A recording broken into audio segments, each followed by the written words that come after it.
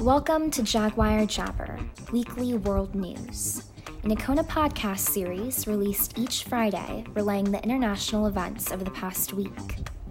A huge thank you to Jess Reynolds and Maddie Glom for creating the music and artwork of Jaguar Jabber respectively.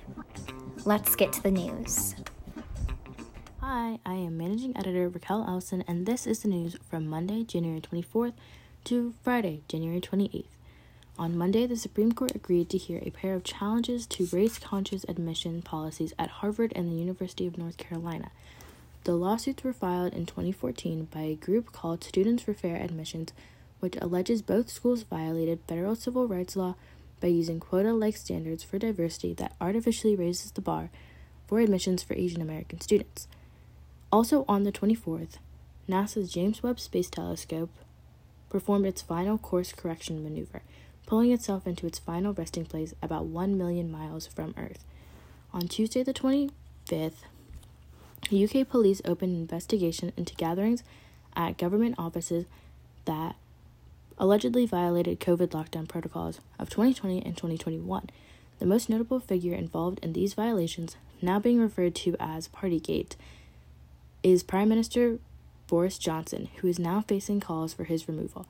Also on Tuesday, College Board announced the SAT will be changing starting in 2023 outside of the U.S. and in 2024 within the U.S. Test takers will now be able to use their own laptops or tablets to take the test while still at a monitored testing site.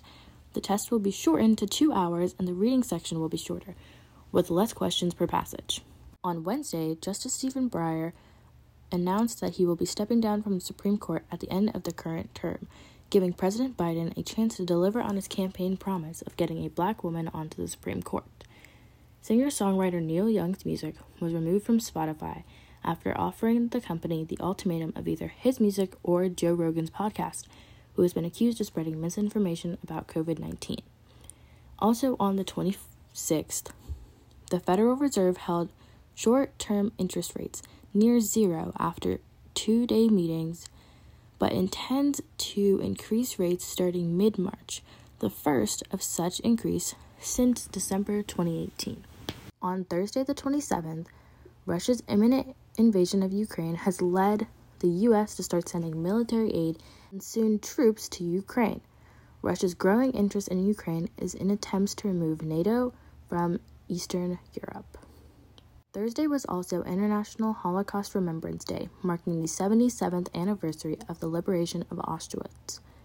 On Friday, the federal government ordered 10 million additional COVID tests as part of the plan to distribute 5 million free at-home tests across the country.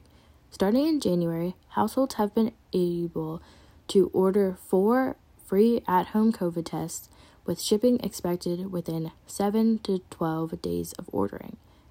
Also on the 28th, thousands of New York City police officers lined Fifth Avenue on the way to the funeral honoring 22-year-old officer Jason Rivera, who was shot and killed last week while responding to a domestic violence call.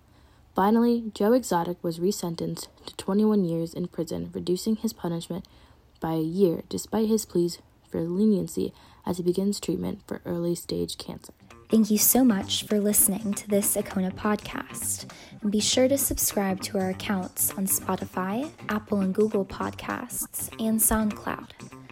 Also, please consider rating and reviewing us on Apple Podcasts so that we can provide you with the best content possible.